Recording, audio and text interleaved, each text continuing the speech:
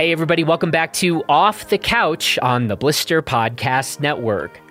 I'm Jonathan Ellsworth, and you can check out everything we're up to, including all of our other podcasts, over at blisterreview.com.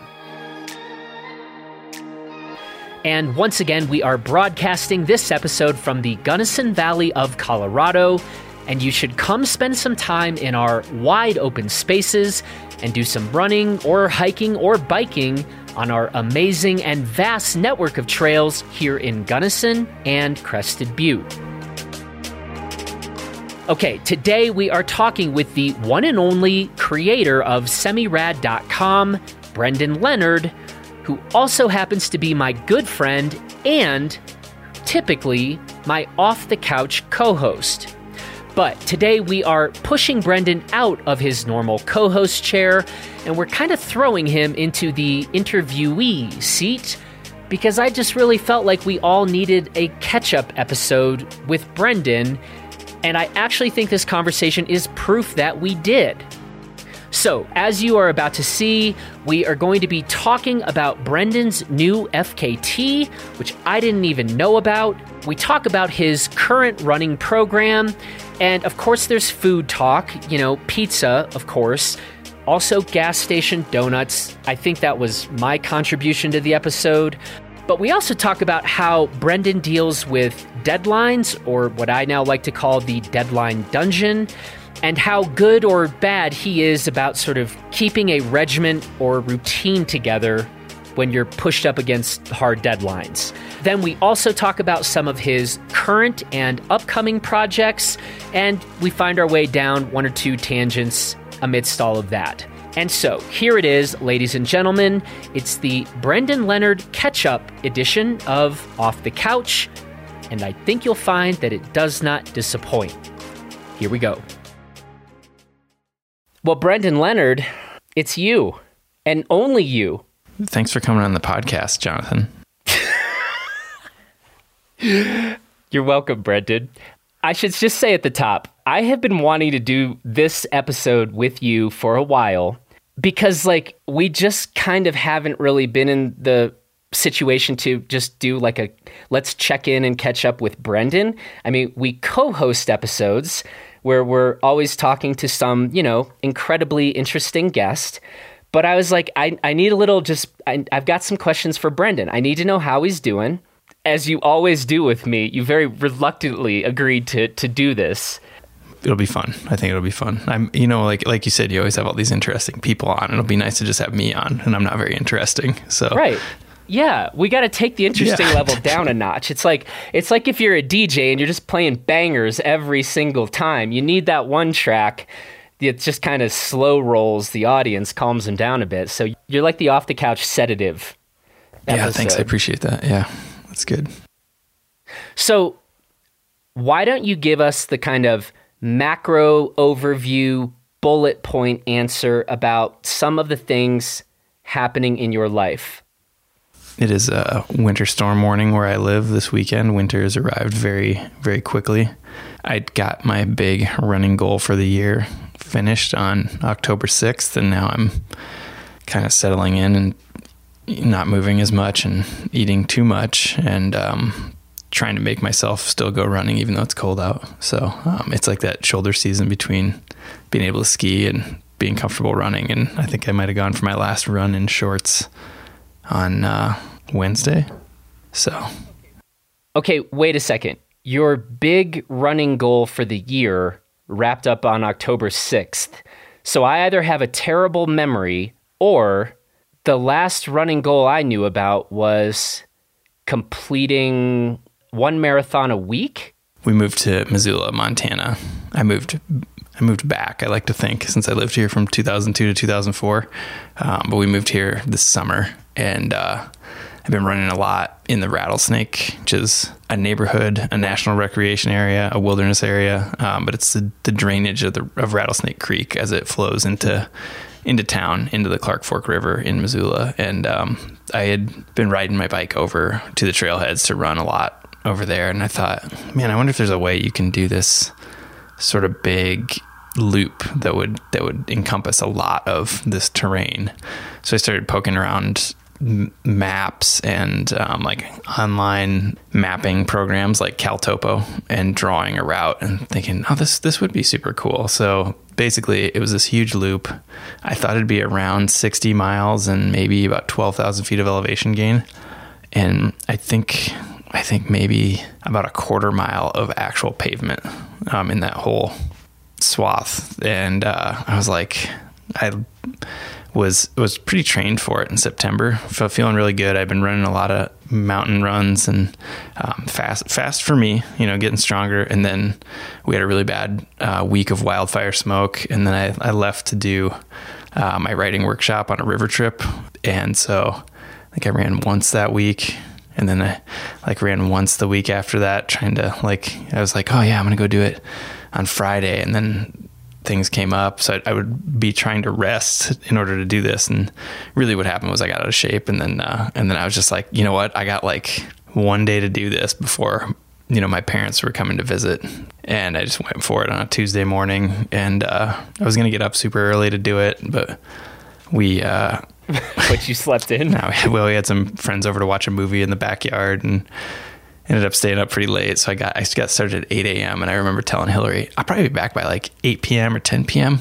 I mean, I think this will go pretty fast. And let's see, I didn't see a person for after, I think it was right around hour 3. I saw the last person was a mountain biker. And I didn't see another person for 15 hours as I was back there running around, tagging 5 different peaks, almost completely on trails, one short section of bushwhacking to get to this one summit, Mosquito Peak. And I was out there by myself for 6 hours in the dark, I think. Yeah.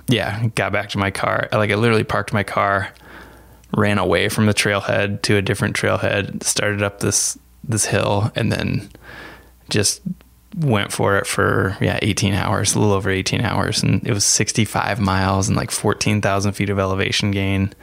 There were no water sources after mile 35. So I had the last 30 miles with 3.1 liters of water in my vest and bottles, and was just like, okay, I guess I make this last. And fortunately I'm slow, so it was getting cold. So I didn't drink as much water on the rest of the way. But yeah, it was a grind, for sure. It was not fast.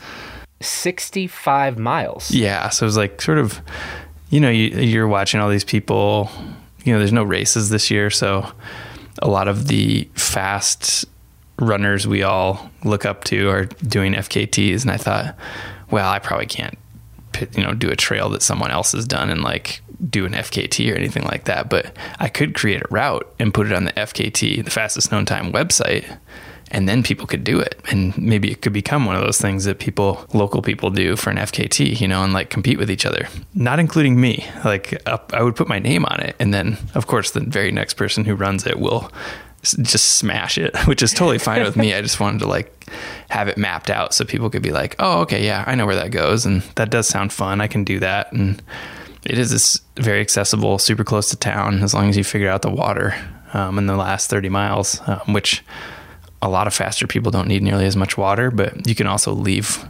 I wrote this on my FKT submission where you could leave water a couple different spots. And I almost did that, but I kind of ran out of time for I think I would have had to mountain bike up 6 miles and 3,000 feet just to drop a bear canister with water and snacks in it. So I just didn't do it. And I just toughed it out and carried all my food and water. So that was the idea, was to try to make something that other people could do. I really hope somebody else does it, because I feel kind of ridiculous putting my name on the FKT website. Now, is this your first FKT? Well, I mean, you could, as long as it's never been done before, it's an FKT, I think, really. Well, okay. Is this your first sort of official, you're on the... Yeah, I literally registered on the website, submitted the route, and then submitted my FKT, and then started donating to the FKT, the fastest known time Patreon page, because it's such a cool thing and those guys need money. So, but yeah, it is. And I don't know that I would ever have anything else, but it is fun to make up things, and be like, hey, this could be a thing if you want to do it. And maybe something logistically less difficult and shorter would be fun. But Yeah, it was kind of cool. It was like a little inspired by our conversation with Buzz and looking at the website and seeing what people do. That's fun. How people are being creative and chaining things together or linking things together and calling that a route, and seeing what other people, letting other people have fun with it too, by creating a route for people to do. So 2 questions. First, what's the movie you watched in your backyard the night before your FKT? Heat. Yeah. So, I mean, I couldn't be more proud of you right now. That was Hillary's choice, but we rented a theater, or she rented a theater for my 40th birthday, and we watched Heat then. But yeah, she was talking to some friends of ours and was like, "Let's have people over to watch a movie." And she got a big screen, and we couldn't get the projector to work, so we ended up watching the movie on my iMac. But there's only 4 of us, so it was fine. We've talked about Heat on Off the Couch. I know. Yeah. Monday night in your backyard in a neighborhood is probably not the best time to be watching that, the shootout scene. Yeah. You're like the worst neighbor ever, but yeah. So wait, who's the bigger Heat fan, you or Hillary? I think I am, but probably not by much. Okay. I think it's sort of our movie. She doesn't watch a lot of, it's very atypical for her. But she appreciates the storytelling and the dialogue and stuff like that. But she doesn't usually watch movies where people get killed. We're going to move off this real quickly, I promise, but have you seen Den of Thieves? No. Is it? Please go now. I think I watched the trailer and I was like, this just looks like a remake of Heat, right? It is an homage. It is an homage to Heat. Okay. But people who love Heat, it was utterly delightful. I'm so and I've this is now, instead of talking to people about the movie Heat, like everybody's kind of seen Heat. So now it's all about trying to get people to go see Den of Thieves. It is not Heat. Nothing is Heat, but it is phenomenal. And it is an homage. I'll see you later. I'm going to go watch it then. Yeah, for sure. Okay, please do that. All right, we're off the bank heist movies. My second question was, give us a little bit of a review of this route, this FKT route. You're saying it'd be cool. I set this thing up, maybe some other people will go run it now and absolutely shatter your record, just keeping it real. But did you like it? Would you recommend it? You mentioned if you can figure out the water part of it. Yeah. I personally had less fun than I think other people will have because I grossly underestimated it and also showed up not in very good shape. And, but I totally was not crying on the way down from the last summit, but I think it's it really was interesting to me how far out there you can feel starting running from literally the trailhead that you park at for Mount Jumbo here is on a street between houses. It's literally these people live at the base of a mountain trailhead, which is pretty sweet. So that's where I started and finished. So you're running from your car, which is parked in front of somebody's house. And then, 12 hours later, it got dark and I was like, oh my God. And there were no light. I couldn't see lights anywhere, of course, because there are no towns within view of where I was. And I was on the backside of these mountains and, extremely dark. Hadn't seen people in a long time. And then there was definitely some funny animal noises, different parts, some glowing eyeballs that I was like, I really hope that's not a mountain lion, something way late in the night was I think I wrote down what mile it was on my phone, but I sort of spooked something and it was just crashing through bushes and trees about 50 feet off the trail. And I was like, boy, I hope that's not a bear, but that's a real thing. So I couldn't believe the morale boost I had when I started to be able to see the city lights again, probably 15 miles from the end, maybe 12. I forget. I wrote it down, but it was very interesting to be in a literally and figuratively dark place for a couple hours and realize that civilization was not that far away. So yeah, I think it's cool. Was it more about I can see lights that somehow maybe made it feel like I'm less likely to be eaten by a wild animal now? Yeah, or just that you could smell the barn, so to speak, and maybe potentially there's pizza sometime soon, as opposed to cramming down more of these Cliff blocks and waffles that have been eaten for the last 15 hours or whatever. So, but yeah, I mean, it's like one of the coolest spots that I think is reachable for people who can cover 30 miles in a day. It's a spot way back in the Rattlesnake I think it's called Little Lake or Middle Lake. I should look this on a map. But it's this thing, this small lake with these massive cliffs above it, but you can't get to it. I think it's 14 miles by the shortest way, and there's 2 ways to get to it.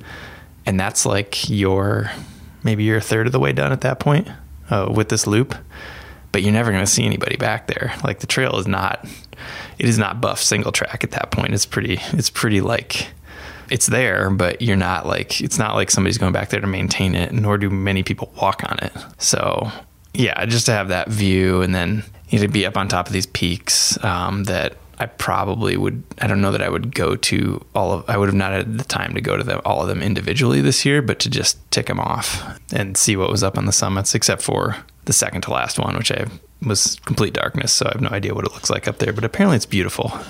You should go back. Yeah, and it's doable, but to do the normal run up to Sheep Mountain, I think it's the loop itself is exactly a marathon. So it's like, that's a big day in itself.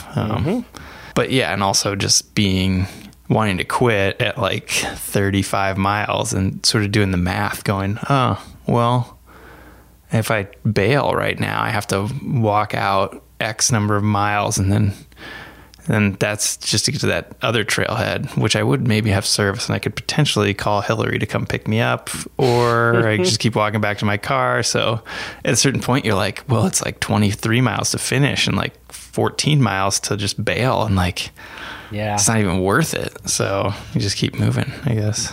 This gets back to the like Midwestern, we don't want to inconvenience anyone. I know. Yeah. Right? So you're like, I don't want to make Hillary. Yeah. So I'll just run the 23 miles. Yeah. Or the Midwestern tendency to, why would I fly? It's only a 9.5 hour drive, Oh, I do that one for sure. It's like, yeah, why would I walk out and then get a ride when I could just keep slogging away for the next 8 hours and be done? Yeah. Definitely a tangent, but kind of fun fact. 2 days ago, I had to get a new driver's license. Turns out that's really hard to do in Colorado right now. Oh, really? So I drove 4.5 hours for a 15-minute appointment to get the driver's license, and then just got back in the car and drove 4.5 hours back. Is it to Denver or what? No, Cortez. Oh my God. Yeah. And they were like, yeah, we have people driving down from Denver like all the time. It's like, I don't really know what's going on. Because they're not that busy and they can get people in? Yep. Yeah. Gorgeous drive, by the way. Yeah. I was like, I just drove 10 hours for literally a 15-minute appointment. God, I hope you got like a sandwich or something while you were there. Gas station food. Ooh. I'll say this quick because I need to confess this and get it out there. I think I've actually confessed this before. When I go on like road trips, like I eat like real clean at home. And then anytime I go on a road trip, apparently if it's over an hour, gas station donuts. You're Corey Woltering. You're just smashing. I went to like a Mavericks gas station and got like 2 donuts, like open air donuts, and I was like, I wonder if these are covered in COVID. And I was like, it's probably fine. You can't get it from eating something. Unless if somebody coughs on it and you inhale it, you can maybe get it. Yeah, but it's like open donuts sitting in the you open the display case and they're just like sitting there. So it's not that open. Okay, it's not that open. Anyway, That's what I did. I'm not proud of that part. Huh. Well, those are. I mean, I'm not gonna shit on gas station donuts at all. That's true. We did have Corey. I forgot Corey. I'm on team Corey on this one, so I'm in good company. Another question I have never asked you about. You know that I am quite like anti-technology when it comes to running, because I feel like that's my only.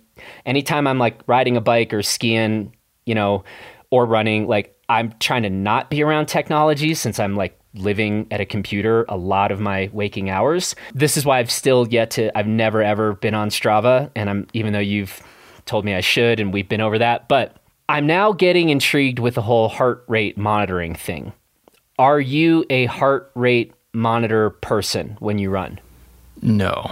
Well, I have a Garmin Phoenix, and that supposedly takes your heart rate, but it's around your wrist. I'm not really sure. Maybe it's accurate. I don't know. But I've never worn the chest thing. And I've been sort of surprised at what the heart rate maxes out at via my wrist, because it just shows you when you open the app on your phone. It's like, here's what your maximum heart rate was. And I'll be like, God, I was running uphill at like 10,000 feet. I thought I was going to fucking die. And it's like, it was 160, and you're like, it was 160 when I was running in the park the other day on flat, so I'm not sure if it's super accurate, but no, I don't use that. But yeah, as far as technology goes, I'm all about the mapping software. The mapping apps that are just awesome. Like, I've been using Trailforks. Well, I've been since we moved, and it is amazing for this place, and really psyched on it. Yeah. And even if like I'm not wearing like a heart rate monitor strap, but like even like looking at a watch, I've kind of been, I just had this conversation with Cody Townsend, and he's the guy that really got me into this. And it's really interesting. He's like, doing this thing called the 50 Project, where he's skiing like these 50 classic ski descents, and like it's some gnarly stuff. Mm-hmm. Some gnarly ascents, a lot of gnarly descents. But he's doing this whole like stay in zone 2 with your heart rate. And so like we were running, and it was like the easiest run I ever went on. Because he was like, I'm not allowed to get my heart rate above 135. Huh. And it's just super interesting to me. And it was like, turns out it was delightful, and we were able to talk, and I wasn't like suffering 3 minutes into the run. And I was like, I could get down with this. And this is literally what he's doing for his preparation to go like ski some of the gnarliest lines in North America. So this created my new interest in like heart rates. Maybe I'm just a zone 2 guy. Well, I don't know if you need to keep track of your heart rate like that much but you could. But David Roach, the famous running coach, says like 80% of your miles should be easy, so you can have a conversation while you're running. So I think like 95% of mine are easy, maybe 99. So. I don't know. I'm not that serious about it. I just want to go out and be away from my computer for a while. So, but yeah, I think, I don't know. I like being comfortable when I run. So, but you are doing that simply based off how you're feeling, as opposed to like, I'm looking at this watch to see like, oh, that heart rate's creeping up a bit higher than it should. You're just doing it off of feel. Oh no. Yeah. I check the watch a lot, just for mileage, just be like, oh, okay, how much do I have left? And especially on this like big loop, I was like, oh my God, this is going to be 65 miles, or I've been climbing for 2,000 feet. I think this is a 3,000 foot climb. So it's got to be around the corner here, which, I look at it more and more and more. The more tired I get, the more sick of what I'm doing I get. But I kind of like metrics to a point, but I'm not that serious about running, I guess. I like going for distance as opposed to the whatever else people look at, time, I guess, or speed. So yeah.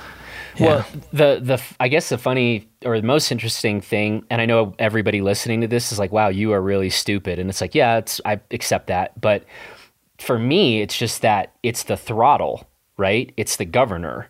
Like I still think I have a tendency, like I'm going out and I'm going like too fast for the terrain that I'm typically running in, like very high altitude, a lot of like steep climbs, etc.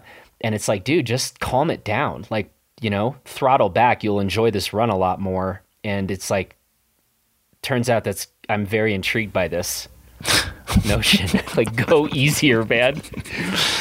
Yeah, no shit, huh? Yeah, of course. I know. Yeah. I don't know. I guess I approach it from I wanted to run X miles, and if I overdo it in the first, 50% of that, I'm not going to feel like finishing. So it's like sort of go. What's the saying? Go slow and then taper off, something like that. Mm-hmm. So go slow and taper. Yeah.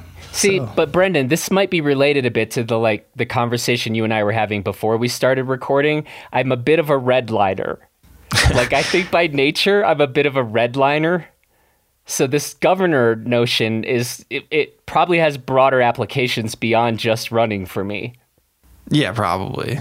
I don't know. I mean, yeah, I think a lot of, I don't know, I think a lot of people probably get turned off of running by the fact that it's hard and they feel like they should be going fast. Maybe that's not true. I think some people probably get turned off by that, you know, because we have memories of gym class or like trying to run the mile for the presidential physical fitness test. And I just I haven't had that approach as an adult. You know, I'm just like, yeah, let's go out for a jog, see how many miles we can go. And like, especially when it comes to like mountain running, there's just a limit to how much you can run actually uphill and still finish whatever mileage you're going after, you know. So I hike a lot. So 65 miles in 18 hours is definitely not, I'll check the math, but it's definitely not 6-minute miles. You know what I mean? There are people who can do that, but I'm not one of them. But so I think I've always focused on the miles first, and that's my fun, you know, as opposed to like if you're a road runner, I think the one thing your metric that you can always improve on is speed. And mine is more like tourism, I guess, or something. I don't know. Like I want to go see more stuff. And so I don't concentrate on how fast I'm going very much. Every once in a while I'll be like, geez, I think I'm going to go try to break my personal record for 10K, whatever Strava says it is. And I actually don't know what it is. So I'm just going really fast for a while for like one run every year or something like that. Or I don't know, man, it should be fun. Right. So I think everybody has different goals too. And like, it's like, how do you make it work for you? And how do you trick yourself into going for a run? Like, is it better for you to make a game out of it or pick a certain goal and try to go for that? And everybody has different goals, and so do whatever works for you, I guess. I wanted to ask you about like running where you live now, being, I think, a lot closer to trails than you were in the city in Denver. Has that, first of all, I take it that's accurate? Mm-hmm. Yeah. Oh yeah. And so has that been something that you have like consciously been thinking about in terms of like your relationship to running? Are you like, wow, like having that quicker access to trails that I like, are you like more into running now than you were? I mean, we did the whole episode where you talked about how you were squeezing in like a marathon a week in the city, right? Mm-hmm. Or not always, but like oftentimes like at a city park or something. So has that been a kind of palpable difference for you, or has it been more like, I mean, different location, it's still running, goals are pretty similar, et cetera, et cetera? I mean, this is during the summer too, but it's pretty hard to make myself do a flat run in town. It's like, and I definitely got really into biking to trailheads this summer because I would put on trail running shoes, and we were renting an apartment, and then the house we're in is like 2 miles from a trailhead, which is close, but you're like, man, if I'm going for an 8-mile run, half of that's going to be on pavement. Do I wreck these awesome trail shoes I have by running to the trailhead, or do I bike there and then start running? So that's been interesting. But yeah, I love it. You know, I took off Wednesday, ran 2 miles to a trailhead, did just under 2,000 feet of elevation gain to the top of a peak, turned around, ran back. It was like 9 miles in 2 hours of like, that's so awesome for me. Really digging it. Yeah. Do I miss Ethiopian food? A little bit, for sure. Fair. So, you know, but the access is, I think it's changed it a little bit. And I think it'll give me the opportunity to get more fit at going uphill. I was sort of on my way there earlier this summer and then got derailed a little bit by wildfires and other things. But, I would like to get a little faster going uphill, or a little stronger anyway. So I'm not just, slogging uphill and hating it. Yeah. Runner, couple, relationship, honesty question. Who is more likely, if you're out on a run with Hillary, which of the two of you is more likely to be like, yeah, you know, maybe we should probably pick up the pace? Oh, I don't think we do usually. Oh, I don't know. I said honesty. I remember I put that in at the end. Well, a thing that happened this summer is, so Mount Jumbo is the trail I run. The south side of Mount Jumbo is, I think it's 5.2 miles round trip, straight up and straight down, and like 1,500 feet of elevation gain. So 1,500 feet up and 2.6 miles. And I said to Hillary one morning, I think I'm going to go try to run, see if I can run the whole way to the summit, which is a big deal for me. I mean, it's not super steep, but it was definitely kicking my ass. And I made it about 2/3 of the way up, which is like, oh my God, I'm dying. I got to walk. And I got home and told her about it. She's like, oh, that's cool. And then she's like, I think I'm going to try that. I don't know if it was the same day or the next day, but she's like, she came back and she goes, well, I made it to the top. And I'm like, oh, that's amazing. How did you do that? And she goes, well, I paced myself. And I was like, whoa, okay, interesting. She's like, I just went really slow and just like was barely jogging at certain points, but still jogging. So I just didn't let myself quit and made it to the top. And so I tried that the next time, and well, I'll be damned, it worked, and I ran to the top. And then, the same thing across the river on Mount Sentinel. It's the Smoke Jumper Trail. It's pretty steep, gains 2,000 feet to the summit of Mount Sentinel. And I think she went like a week later. I was like, I'm going to try that, and ran all the way to the top. And I'm like, man, you're a beast, and so I went and tried it and paced myself and barely made it, like almost vomited. And then it was like, so I'm like following her lead, as far as pacing myself. But yeah, I don't think there's much of that. And then a few weeks later, I decided to link both of them together and run to the top of one, run down, and then run to the top of the other one. And that almost killed me too. She hasn't done that yet, but it's, the peaks are on the opposite sides of Hellgate Canyon. And so I was calling it the Hellgate Half Pipe, where you go up and down. And, yep. I think it needs to be a more direct route to be called the Hellgate Half Pipe, because it goes up the easiest trails instead of the harder trails. But I think she was thinking about it, but now it's snowing, so it might have to wait till the spring. But so, okay, how much time do you two actually spend like running together? Because right now it sounds like one of you goes and does a run, then tells the other about it, and then they go do it. And like maybe you never actually run together. You just are like, I just did this thing. You should then go do it. Honestly, we've been here since July 7th, and I think we've probably run together like 3 times maybe. But the poor dog this is his 3rd house in like 5, it was like 3 houses in like 4 months, and he's just like not at all relaxed. And we've only had him for a year and a half now, so it's like he's kind of a little antsy at this point, but he's getting to the point where we'll leave him alone for a little while. But we're kind of both like, maybe I'll just stay with the guy a little bit and make sure he's not, we're not taking years off his life by leaving him home alone. Like we moved in here and we were here for a week or two, and we walked to the grocery store, which is 1 block away. We're gone for like 25 minutes, and we started walking up the driveway to the house, and I heard this dog howling, and I was like, oh my God, that's our dog. He's inside just like so forlorn, just like, oh my God, where did they go? And we were, so I see. So we're working that out. There's some stay-at-home parenting going on. And Ralph could be going on some of these runs with you, or no, because he's still kind of recovering. He's still got a torn ACL, and but he was not. I mean, he's 8. We think he's 8, so he's still got a little bit of a torn CCL that we're not sure about, and like running uphill is not going to be his thing. Yeah. So yeah, he doesn't have like puppy energy. He's super chill. It's great. I wanted to ask you, I'm calling this the deadline dungeon question. So this came up, I don't know, a few weeks ago. I think it was actually right around we had just talked with Caitlin Gerben.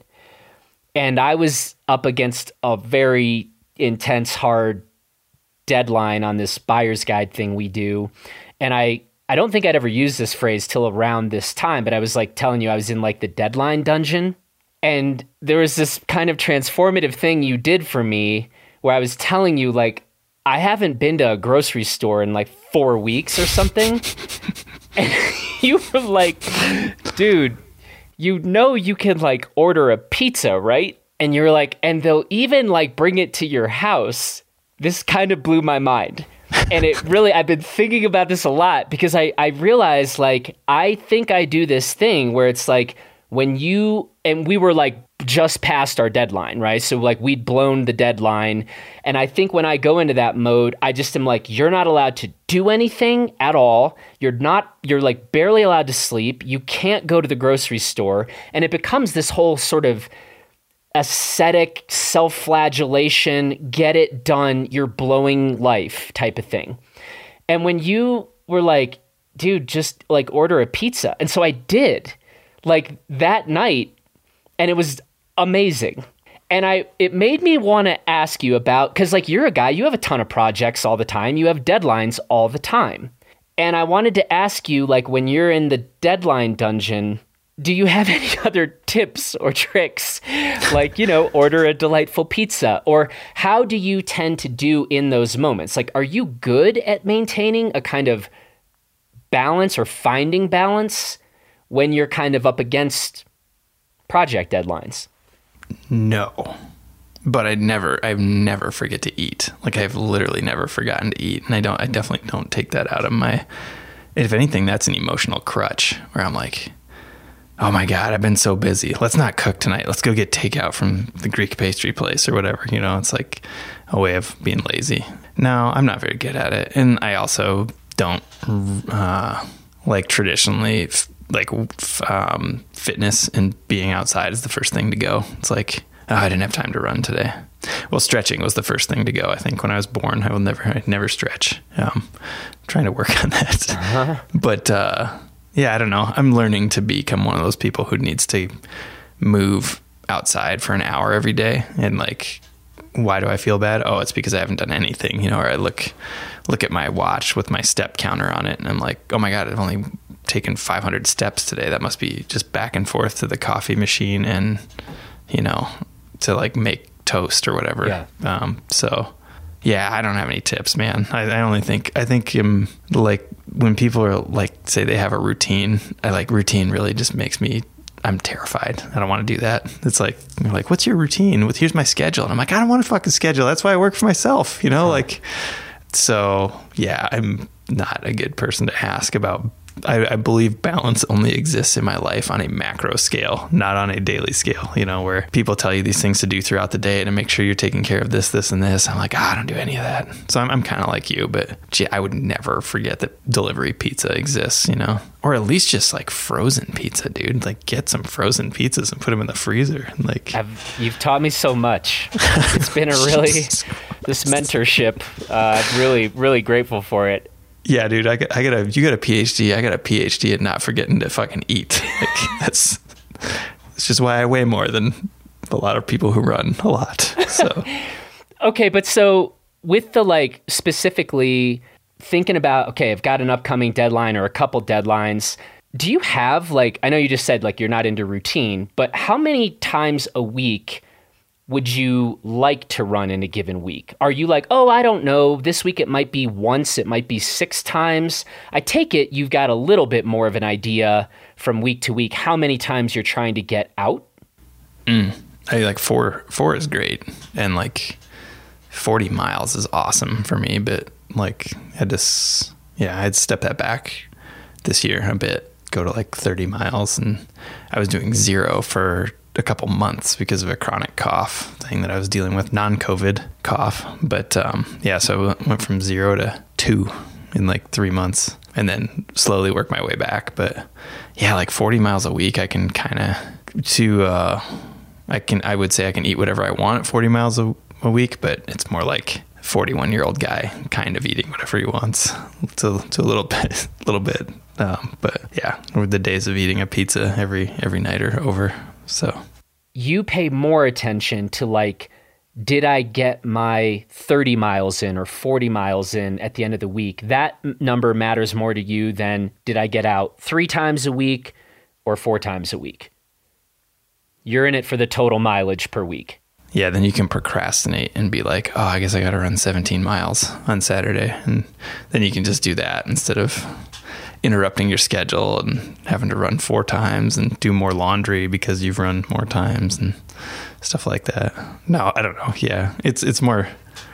So that's actually how your project last year of 1 marathon a week, you would just say like, I kind of need to get 30 miles in this week. Then you just wouldn't do it. And then it would be like, I don't know, Saturday, and you're like, I've got to go run a marathon now to hit my goal. So it's really the procrastination that drove. No, I think I averaged 40 miles a week last year, which is, seems like a lot to me, but you consider like, people who run professionally will do like 100-mile weeks, like it's nothing, But yeah, so 40 miles, 26 of which all came at once, which I don't think was good for me in the long run, but it was. Then I would only have to run 3 times a week. I'd do like 8, 6, 26.2, and that would get it done. So wasn't good for you in what primary way? I just think, I think like by January I had, not slowed down work wise and was still having all this, stress and big projects that I had to do. And then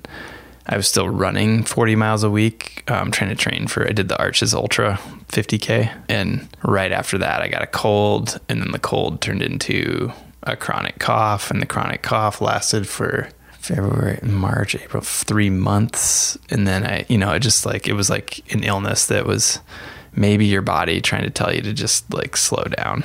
Like, why are you doing these really ridiculous things?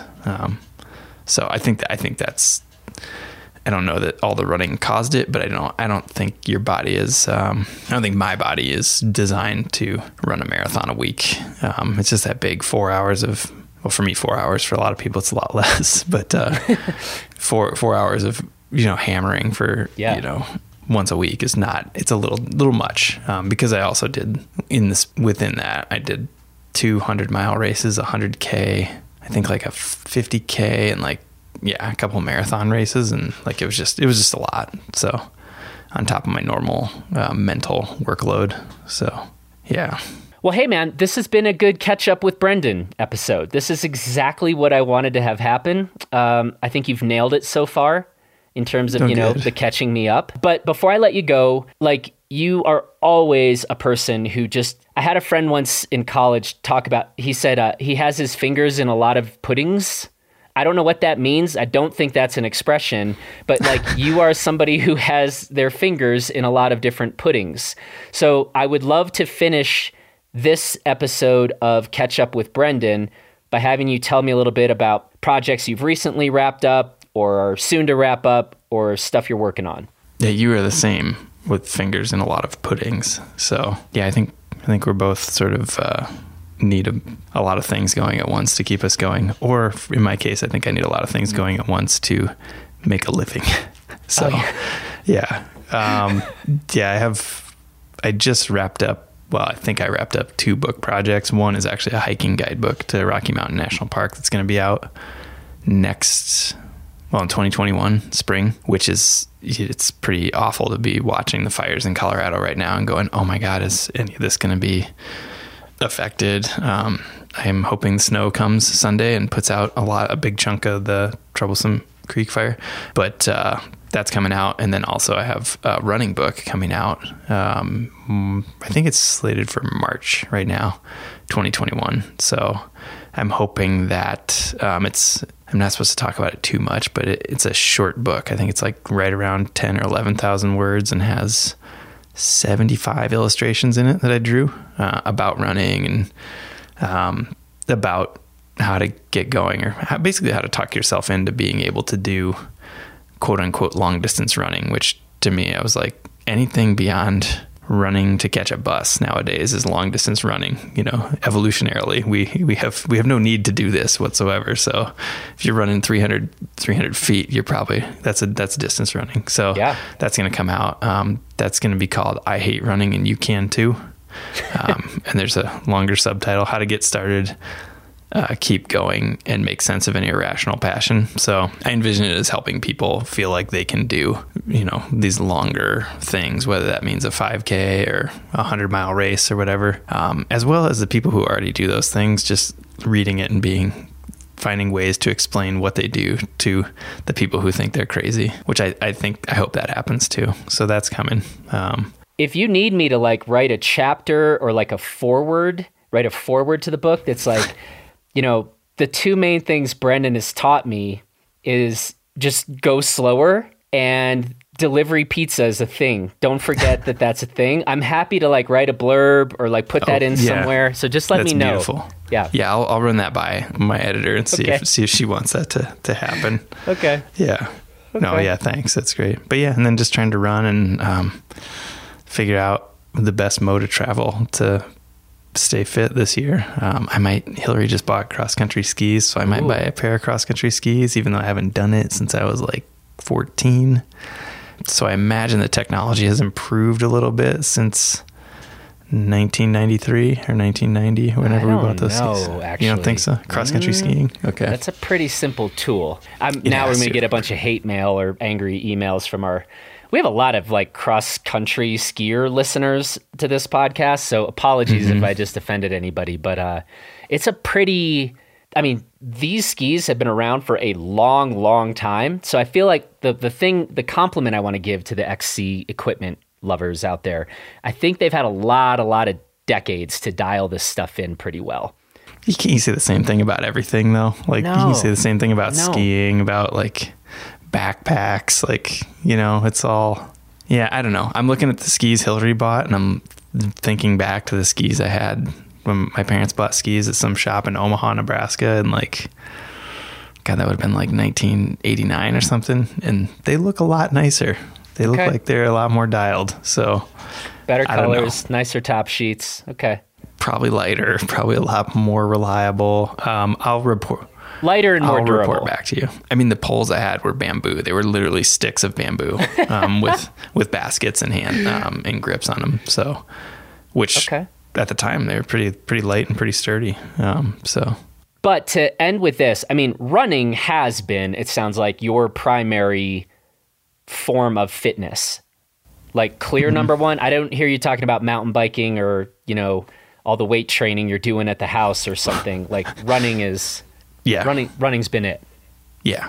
Okay. Yeah, it seems to capture my attention the most. And I don't know, I know this year's been really challenging for people who work out in gyms, and I'm like kind of glad that I didn't have to make any sort of transition, because I was just always trying to do stuff outdoors as opposed to work out in a gym. And that has continued to be doable all through COVID. So should I probably do some gym type stuff and like lift weights? Yeah, probably should do a little strength training, a little stretching. I'm working my way into that. Hopefully, we'll see. I did like 10 push-ups today. It's a record. You're killing it. Yeah. Yeah, I know. Yeah, in no danger of getting jacked at this point though, or swole or whatever people are saying these days. Well, I don't know how we could end on a better note than that in this Brendan Leonard catch-up episode. We'll just leave with the idea that you will not be jacked or swole anytime soon. So probably ever at this point, given my age and how things happen. I'm not going to rule it out. Never mind. No, it could be our next catch-up episode. You might just be yoked, and it'll be like, Brendan, what happened? Tell me all about it. So actually, I would love for that to be a thing. So put that on the, maybe put that on the new training regimen. Okay, sounds good. I'm on it. Okay. Hey man, I'll let you get going. Always fun. And I guess probably the next time I'll talk to you is we'll probably be co-hosting one of these. And so we'll let you back into your, regular role as co-host rather than interviewee. Sounds great. I would love that. We will not have to do this again for months, if ever. Okay. Not till you're all jacked and swole. So okay, till then. All right, man. I'll let you go. Talk to you soon. All right. Sounds good, dude. Thanks. Well, that's it for this edition of Off the Couch. Thanks to Brendan for the conversation. And if you somehow have yet to subscribe to Brendan's newsletter, you really should. So just go to semi-rad.com, sign up for his newsletter, and make your inbox a happier place to be each week.